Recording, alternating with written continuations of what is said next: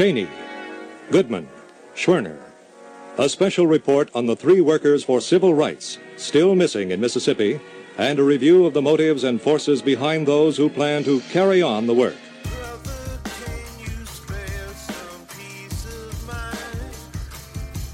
From Critical Frequency, I'm B. Beeman, and this is Peace of Mind. I'm a singer-songwriter and producer, I'm a dad, and I'm an American. Peace of Mind is an experiment. It's my new album, but I'm releasing it as a podcast.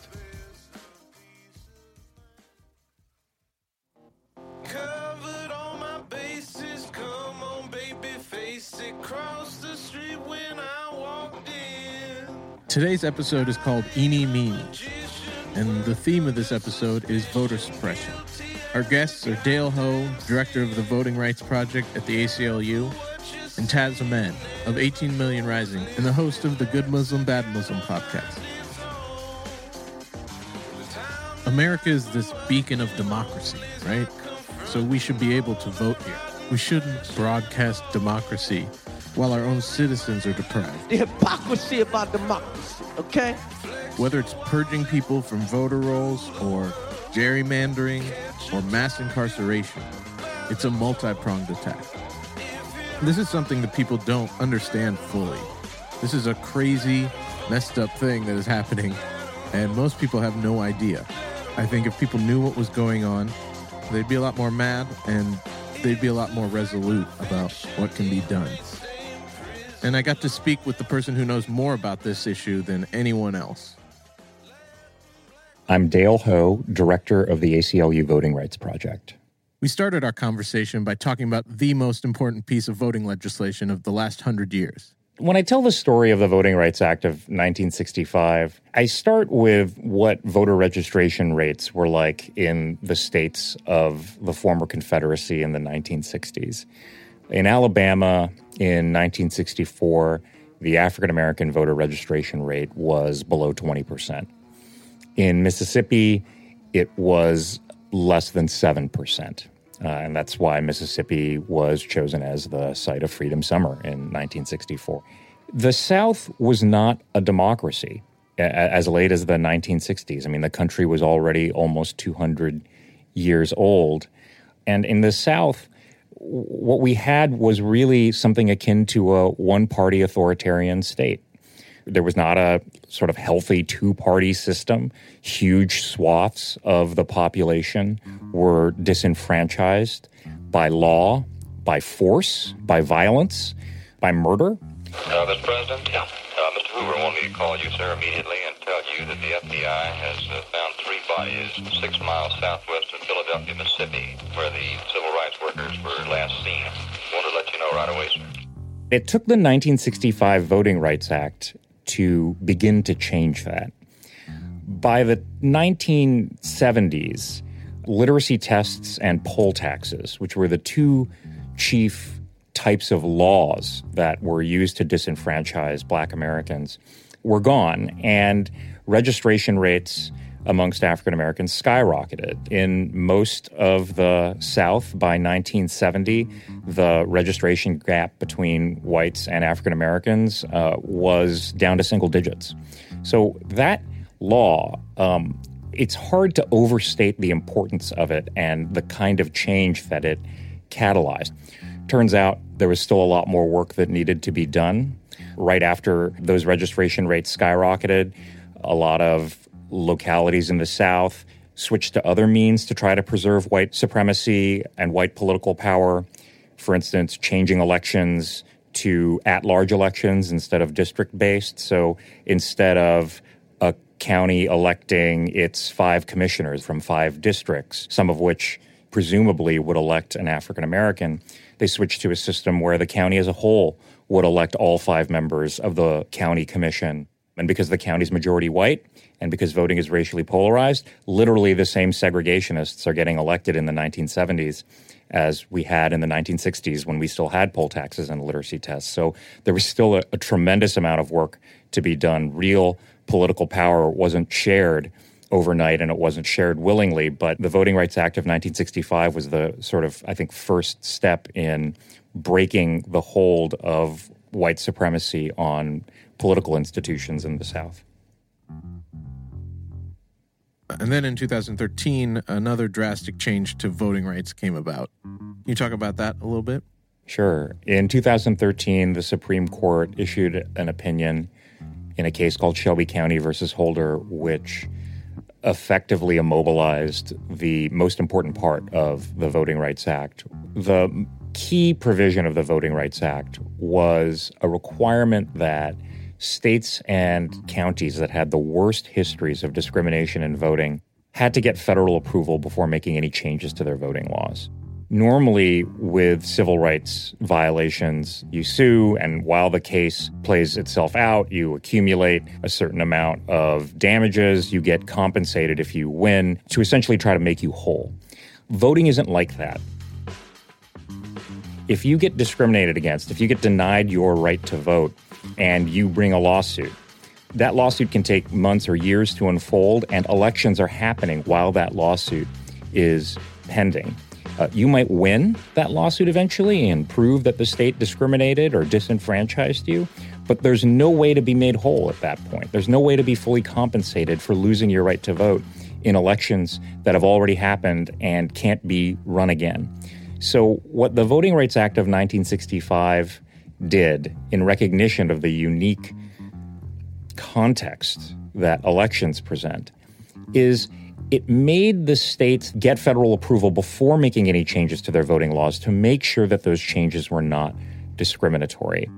The logic behind it, obviously, is that if they do discriminate, we want to stop them before they do it and stop that discrimination from tainting an election. And then in a 2013 Supreme Court decision by a 5-4 vote, the conservative majority of the Supreme Court struck it down as unconstitutional. So it was a pretty devastating blow. In the immediate aftermath of that decision, we saw more than a dozen states that had been freed from federal supervision enact laws that made it harder for people to register to vote or cast a ballot. And we've been digging out of that ever since, trying to push back against the wave of voter suppression laws that we've seen passed in the wake of Shelby County. Was there anything like where you were just like very frustrated with not just the decision, but the way it was dealt? Yeah, it was a very frustrating experience working on that case. The whole conversation seemed to take place in this really abstract place about the philosophy of state sovereignty and not about the actual lived reality of voters of color and the barriers that they're experiencing in these parts of the country and have been for the past, pretty much since our country was founded. I had a question about how, whether, in your opinion, Shelby County versus Holder affected the 2016 election, but I think it's probably yes. But did it affect the 2014 election as well right afterwards? I mean, you had a strict voter identification requirement in Texas where you could vote with, say, a concealed weapons permit, but not with a student ID card. That was a law that had been blocked under Section 5 of the Voting Rights Act. Literally the day of the decision, the Attorney General of Texas, now Governor Greg Abbott, tweeted out, voter IDs back. And that law went into effect after the Shelby County decision. So it's hard to say exactly how much of an effect these laws had on the outcomes of elections. But from our perspective, you know, the problem isn't just skewing the electorate. It's denying individuals the most fundamental right that they have in our democracy for no good reason.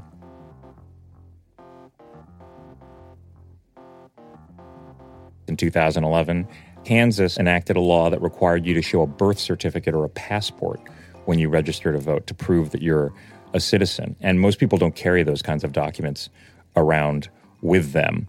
So it made voter registration drives impossible.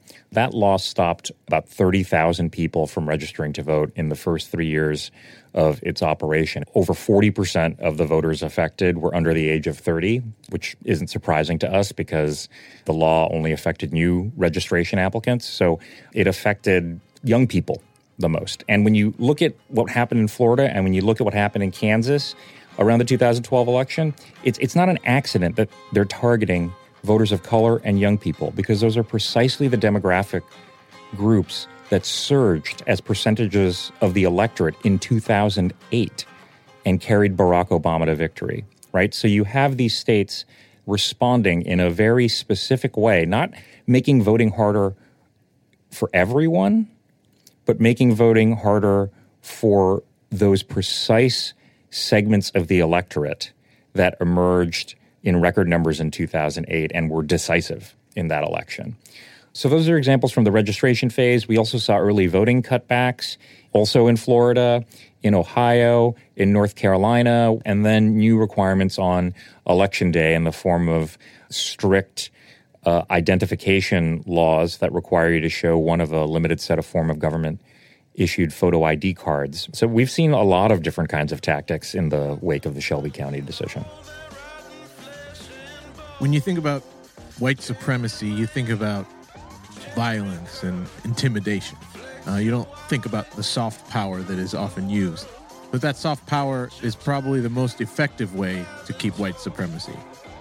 And one of the states that has been a hotbed for this voter suppression issue, namely with voter ID laws, is the state of Kansas and a man named Chris Kobach. I don't know if it's a coincidence that Chris is spelled with a K and Kobach is spelled with a K and Kansas is also spelled with a K, but that kind of just dovetails right into it.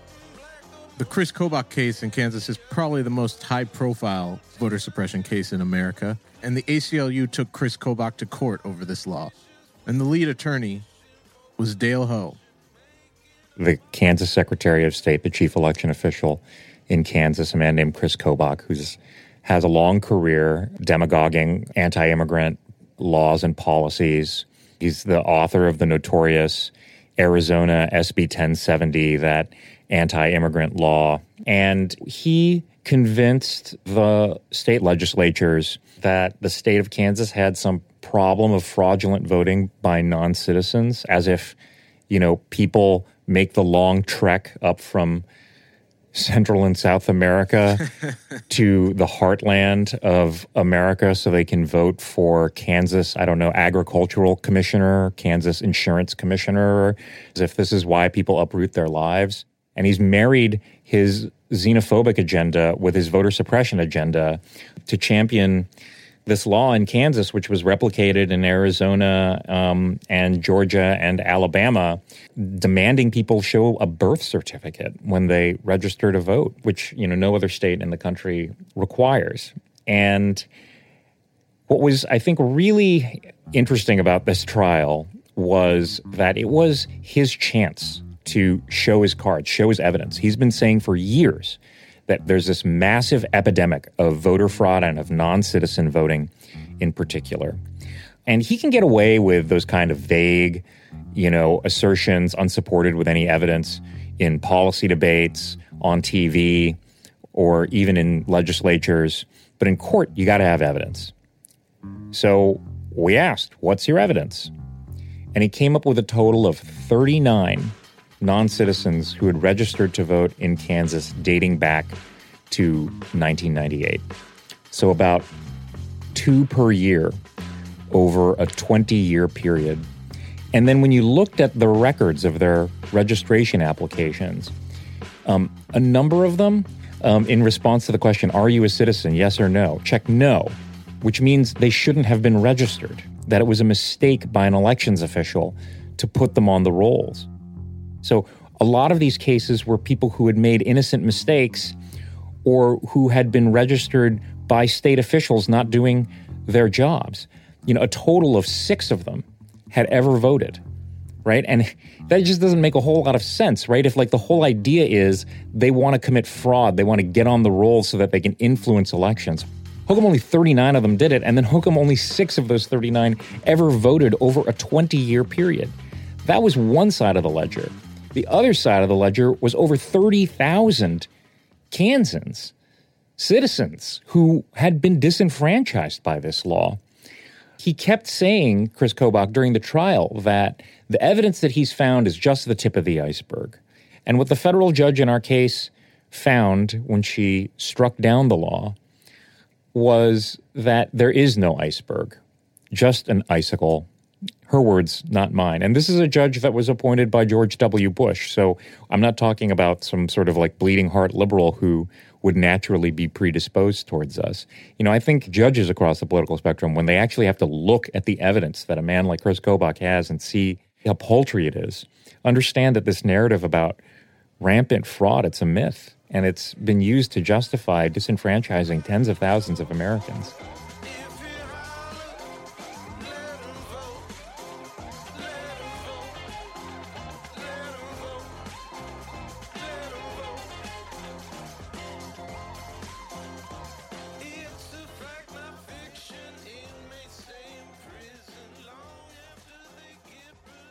I was reading a little bit about this question that the current administration is trying to add to the next census. And it's not an immediate thing that people will notice, but next census is 2020, I believe. And can you elaborate on that issue and why it matters? Sure. So the Trump administration wants to put a question about citizenship on the census. We haven't had one on it for the last 70 years. The last census that had a citizenship question on it was the 1950 census. And times are pretty different today than they were in 1950. We have a larger percentage of our population that is born outside of the United States. We have a very, very contentious debate about immigration happening right now in this country, and we have an administration that has shown that it's willing to pick people up and deport them when they're in sensitive places where no administration previously had engaged in immigration enforcement efforts. I mean, people being picked up at hospitals, schools, courthouses, even while going to check in with their local Immigrations and Customs Enforcement office. So it's a very charged time. And every social scientist that has looked at this has said that if you put that question on there, you're going to get a dramatic decline in the number of people who respond to the census. And that's a really, really bad thing. The census is supposed to count every person in the United States. Doesn't matter if you're an adult or a child, a citizen or a non-citizen, foreign-born or native-born. And we use that count for the next 10 years for innumerable purposes. We use it for dividing up representation in Congress. We use it for allocating votes in the Electoral College, which obviously selects the president. We use it for the distribution of $900 billion in federal funds annually. And state and local governments and businesses and civic organizations all use the census for their various activities as well. It's critically important that we get that count right. The addition of this question, everyone who looks at this, including the Census Bureau itself, has determined it's going to screw up the count. And it's going to be the worst in communities that have higher percentages of non-citizens, immigrants, Hispanics, people who live in mixed status households. And it's those communities that are going to see the biggest decline in census participation and, as a consequence, the biggest decline in representation and resources. So it's a disastrous thing, I think, for the country as a whole to get an inaccurate census like this, but it will be keenly felt in those communities that have higher percentages of immigrants. I mean, it seems like it's, yet again, a very specific, calculated attack. Right. It's just such a multifaceted thing. Voting and representation is only part of it. Right. And right. It's pretty scary. I mean, it's a multi-pronged attack on immigrant communities, but it's totally consistent with almost everything this administration has done when it comes to immigration generally and immigrants living in the United States. Mm-hmm. I mean, for most of us, for me and for the listeners, for somebody to think so insidiously about how to screw people over is the last thing on our minds. So right. It's so jarring. You know, their agenda is made plain by how deceitful the administration has been about its goals. They've come out and said, we need this to enforce the Voting Rights Act, right? That law that we were talking about earlier that the Supreme Court had largely immobilized. And the Voting Rights Act has been around since 1965. And it's been enforced by the Department of Justice and by private lawyers without a question about citizenship on the census during that entire time. without any problems. So we've never needed a question on citizenship on the census in order to enforce the Voting Rights Act. This administration has no interest in enforcing the Voting Rights Act. They haven't filed a single lawsuit under the Voting Rights Act. So the idea that they actually need this information to enforce the Voting Rights Act, it's laughable on its face. And then when you look at some of the internal documents, the Census Bureau itself was telling the administration, if you need better citizenship information for the Voting Rights Act, we can get that to you without putting a question on the census. We have other kinds of data, like from the Social Security Administration, that we could easily pull together. Why don't you just meet with us? And what we learned in the course of litigating this case is that Attorney General Sessions personally instructed Department of Justice personnel not to meet with the Census Bureau. We also learned that Wilbur Ross, who's the Secretary of Commerce, who oversees the Census Bureau, was interested in putting this question on the census pretty much as soon as he became Commerce Secretary, but he lied about that fact to Congress. He also testified that he hadn't had any conversations with anyone in the White House about this. And we learned in the course of litigating the case that, in fact, he had conversations with Steve Bannon, who was then the chief political advisor in the White House, and with Chris Kobach, who was the vice chair of the President's Commission on Election Integrity. So it's pretty clear why they did it. You can tell by the effects, but you can also tell by the way that this process unfolded and the just sheer mendacity of the administration when it comes to explaining how, when, and why they made the decision to add the citizenship question. What are some of the most common misconceptions about voting rights? Sure. I realize you don't have to change public opinion so much. You're in a courtroom changing opinions. But for the public, what are some common misconceptions about voting rights? I think one of the most common misconceptions about voting rights is that people don't vote because they don't care. We're not even in the top 30 in terms of turnout rates amongst Western democracies. And people say, well, that means Americans just don't care about politics. I don't think that's true. People really do care about politics. What a lot of people don't understand is that we make voting much harder in this country than most other Western democracies do. The first thing we do is we make registration the responsibility of the citizen rather than the government. In most Western democracies, the government is responsible for making sure that all of its citizens who are eligible to vote are registered to vote. And that little change, that makes a big difference because a lot of times people don't remember that they have to register 30 days in advance of the election, 20 days in advance of the election, or maybe they've registered but they've moved and the media coverage doesn't really pick up until the last 2 weeks before the election and then, boom, it's too late, right? There's that. There's the fact that for a lot of people, especially, working class folks, getting the time off either from work or away from childcare responsibilities on a Tuesday can be pretty challenging, right? Having to wait in the lines that we sometimes experience.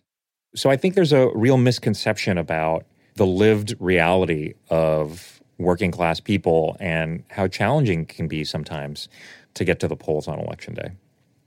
In this world of Netflix and chill, everything's on demand. Voting is about as hard as it can be.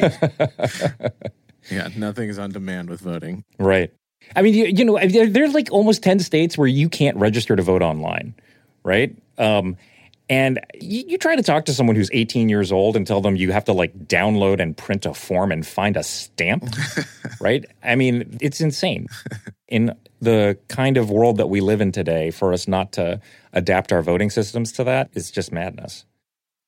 What can ordinary citizens who aren't brilliant lawyers do to support this fight? Because obviously, there's lots of different things we can do. Right. I think the first thing people need to do is educate themselves about the registration and voting requirements where they live. That's number one. And then educate yourself about who's making those policy decisions. Sometimes those local elections administrators are elected themselves. So educate yourself about what their records are and positions are on voter access and make that a part of your decision about whether or not to support them. If they're not elected, if they're appointed, find out who they're appointed by and make that a part of your decision whether or not to support those politicians. Because I'll tell you, most politicians across the ideological spectrum don't want to tinker with the voting system. They're happy with it as it is because, after all, it produced them. right? There's a lot of inertia, even amongst progressive elected officials sometimes, to make the kinds of changes that we need to see greater access and participation. So is the first step. The second step, after all of that, is look at ways in which we can take power ourselves. In a lot of states, there are opportunities for citizens themselves to vote on changes to their election system. Florida, just this year, voted to enfranchise 1.4 million people living in that state. People who had committed a felony offense but had finished their sentences, completed all conditions, and are now back in society. Previously, its constitution had disenfranchised those people for life.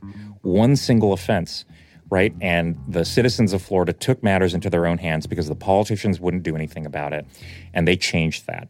And 4 other states in 2018 passed pro-voter ballot initiatives. So I think that there are real ways for citizens themselves to take matters into their own hands and make the changes that they want to see happen.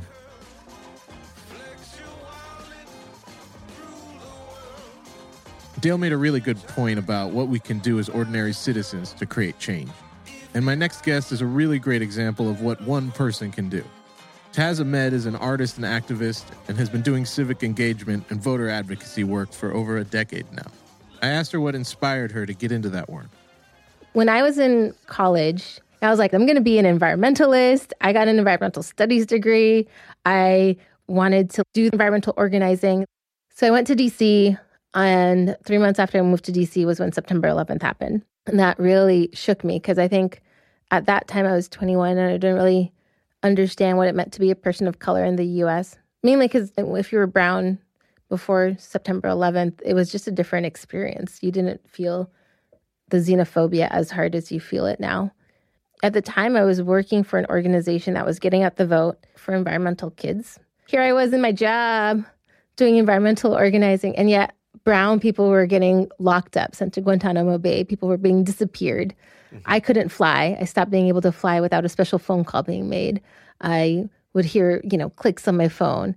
And then about 6 months into it, my mom called me and she said that the FBI came to our house and that they were asking for my cousin's birth certificate. And my mom let the FBI in. She talked to them and then they left. And now we know better. We know our rights in a way we didn't. But in that phone call, she said that it doesn't matter how long she's been in the U.S., she'll always feel like a second-class citizen. And that's something that I always hold with me in all the work that I do, is that this is kind of the injustice that we're fighting against.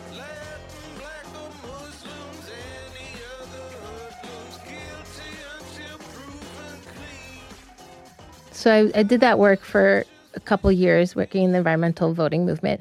And then for the 2004 elections, I really wanted to get out the brown vote. I was organizing young voters, and I was in this movement of people that were doing the work. And no one in that group thought it was important to organize people that looked like me. Then I was like, screw it, I'm just going to do it myself. Drafted this proposal. I got an organization off the ground within a couple months. Savvy. I worked with South Asian Americans leading together to be the fiscal sponsor. I got together all these brown people who I had not known before.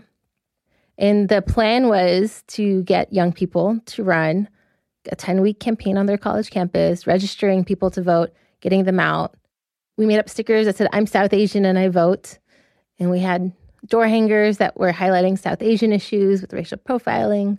It was great. It was a really good first experience. It was also really good to know that I did something, because no one else was doing anything for South Asians or Muslims at the time. Now, when I look at all the organizing that's happening, there's so many South Asians organizing to vote. There's so many Muslims organizing to vote, so much younger than me too. So they don't know how hard it was when I was doing it. I didn't have access to Muslim or South Asian names. So I would go through a phone book and I would just look through the last names and I would rip out the pages that looked brown. And then I would say, okay, these are the people that were phone banking. Now I have the technology to be much better at doing this work. But, back in 2004, that's what we had to get out the vote. And were you involved this last election? Yeah, I've basically been involved with elections since 2004. I ended up working for Asian American advocacy organizations, and I would run very strategic voter engagement campaigns where we would do in-language phone banks. And I got super burned out by all the field work, and I got really excited about this job that I have now at 18 Million Rising, where I get to do civic engagement work and fun organizing. We're basically an Asian American version of Move On, but it's all digital, and figuring out how do we utilize the internet for organizing people. That's been a lot of fun because in addition to all the voting work that I was doing, I was also having a very robust online life. So I understood the power of the internet being able to form political identity and to move people. Have you found like young people more engaged all of a sudden in this era of Donald Trump? The thing about young people is there's always like a new batch of them. So during the 2004 elections, it was the Bush-Kerry election. So it was really poignant for young people at that time. And then when Obama ran for office, 2008, that was a really big election for the people at the time. So I think there's always a batch of young people where everyone's like, this is the last time that we're ever going to have to experience this. And you're like, no, buddy, this is like a long fight. We're going to have to be doing this every 4 years for the rest of our lives. I do hope there's more young people, but every passionate young person I meet that's civically engaged, there's another young person who's like, when is the election again? Like, yeah. But they're just not there. We're battling a really big disinformation society and system. Like, the people that are unengaged aren't unengaged because of their own personal apathy. They're fighting a system that's forcing them to be apathetic. We have a president that lies about everything. We have Russians hacking into our social media to make us think one way when it's really a different way. So, like, I think there's this kind of like distrust of everything. Is there something you've come across where you're like surprised that people don't know something about the right to vote or voting in America? I mean, I've been doing it so long, I'm not surprised anymore. I think the systematic oppression that we experience in the society are the things that we often forget. The fact that people are getting purged from the rolls, people are getting convinced not to show up to the polls, people are getting turned away at the polls. I think that voters just kind of like think that it's their own fault. And I think the fact that they don't know that they're fighting upstream, that's the big surprising thing to me. That's what I want to get across to people is like, you have rights as a voter. You have rights as a person that lives here. Your vote is going to matter. I think that's the other thing, is convincing people that voting makes a difference. Yeah. Because I think that connection's not being made. Taz Ahmed is currently an activist in residence at UCLA. Check out her work at TazzyStar.com. Coming up, I'll break down today's song, Eeny Meeny. But first, a word about another great podcast I think you'll enjoy. From HuffPost, this is Shut Out, a podcast about the fight to vote in America. I'm your host, Catherine St. Louis. These days, officials often present voting restrictions as race-neutral and necessary. But make no mistake, voter suppression targets minority voters. When I say black voters, you say matter! Black voters! Matter! Black voters! Matter! Black voters! Subscribe wherever you get your podcasts. I started working on this song a few years ago, and I dug through whatever instruments was my computer at the time. There's something to it. There's something funky about it. It was like kind of a little bit like Fela Funk. That's Fela Kuti, Nigerian legend.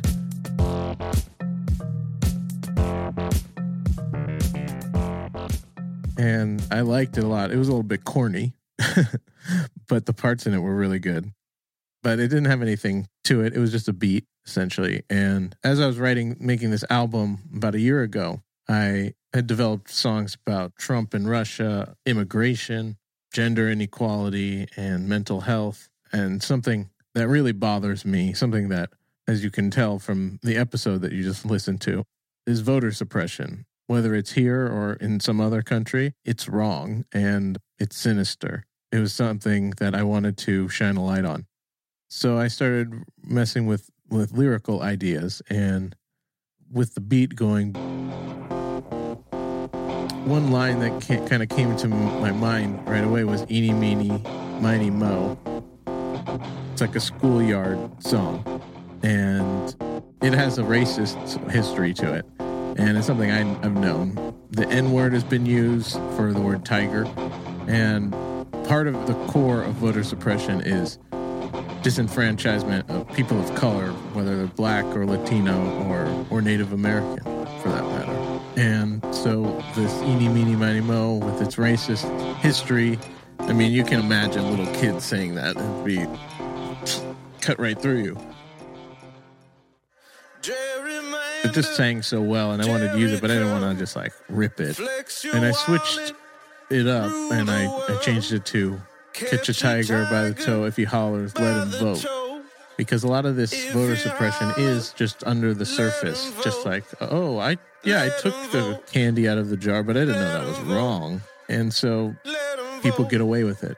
This song has a lot of my favorite lines, like, careful what you say, you never know who's listening, Alexa's got a mind its own. Careful what you say, you never know who's listening, Alexa got a mind its own. And it starts off with a line that a lot of people of color, black, brown, beige, whatever, get this feeling of people crossing the street. Covered on my bases, come on, baby, face it, cross the street when I walk. You're on the same side of the street, and you're walking, coming together, walking towards each other. Sometimes the other person crosses the street in a sometimes smooth manner and sometimes a very unsmooth manner. Sometimes you don't know, sometimes you know. If you know, you know. But you always wonder. You know, it goes, gerrymander, Jerry curl, flex your wallet, rule the world. Catch a tiger by the toe. If he hollers, let him vote. If he holler, let him vote. Let him vote. Gerrymander spelled Gerrymander. And it's named after some guy named Jerry, I guess. Fusilli Jerry. It's probably what his name was. No, let me find this.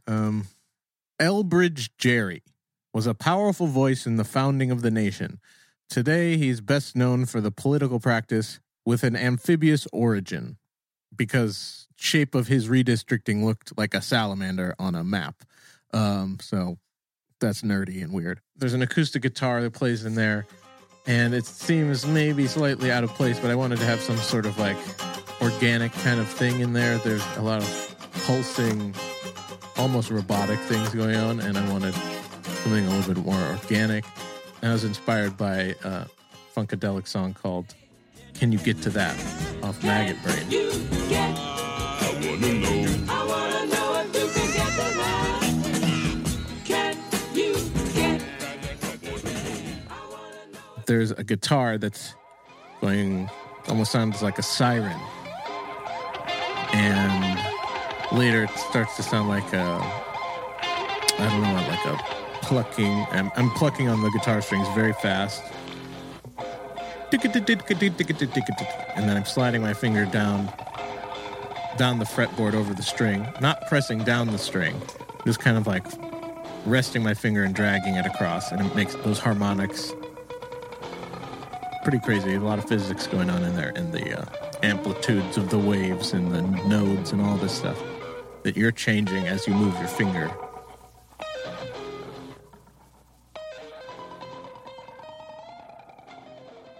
But I got the production idea for that from a Kendrick Lamar song called Mad City. Shout out to Soundwave, producer on that. That's a crazy track. And at the end of the song, you hear me saying, "This ain't Suffragette City. This ain't Suffragette Town." That was just like an ad lib I did late one night, and I think I was laying down the double to the vocal because there's a double vocal set lower than the lead vocal, and it sits there and it helps cut through if you do a good take. And I did a second take, and I was just running through, and then at the end there was nothing at that time, and I just started singing this line. This ain't Suffragette City. The song is about voting and voting rights and voter suppression, and there's a David Bowie song called Suffragette City. I always liked that song.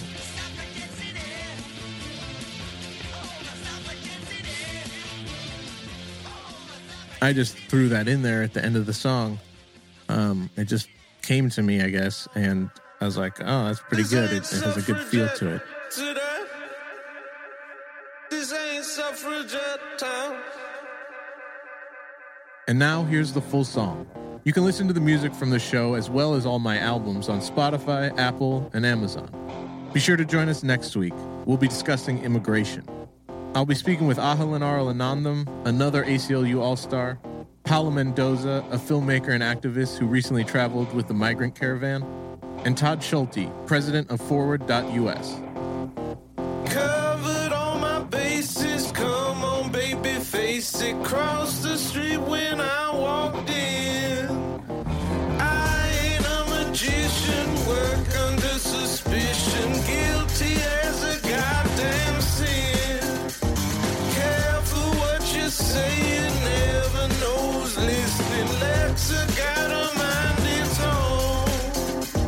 The town that I grew up in only's not confronting all that rotten flesh and bone. Gerrymander, Jericho, flex your wallet, rule the world. Catch a tiger by the toe. If you holler, let 'em vote. Let 'em vote. Let 'em vote. Let 'em vote. It's a fact, not fiction. Inmates stay in prison long after they get released. Latin, black, or Muslims, any other hoodlums, guilty until proven clean. Politicians wishing, fishing for position, making up our dying bed.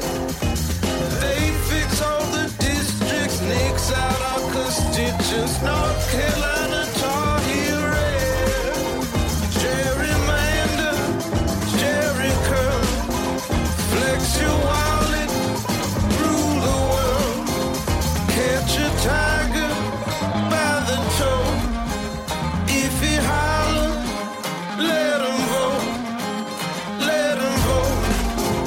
Let 'em vote. Let 'em vote. Let 'em vote. This ain't suffragette, see that? This ain't suffragette town. This ain't suffragette, see that? This ain't suffragette town.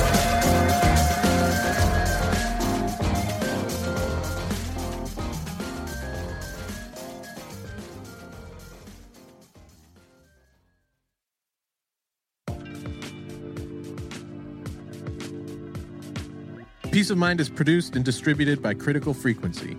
Our producers are Katie Ross, Jen Rice, and Amy Westervelt. All music for the show was written and performed by me, B. Beeman. Additional editing by Elliot Peltzman. I'll be performing in Boston, New York, and DC in April. Check out peaceofmindpod.com for details. For bonus material and to support the show, please head to peaceofmindpod.com. You can also support us by leaving us a 5-star rating and review on your favorite podcast app. And join us next week for some peace of mind.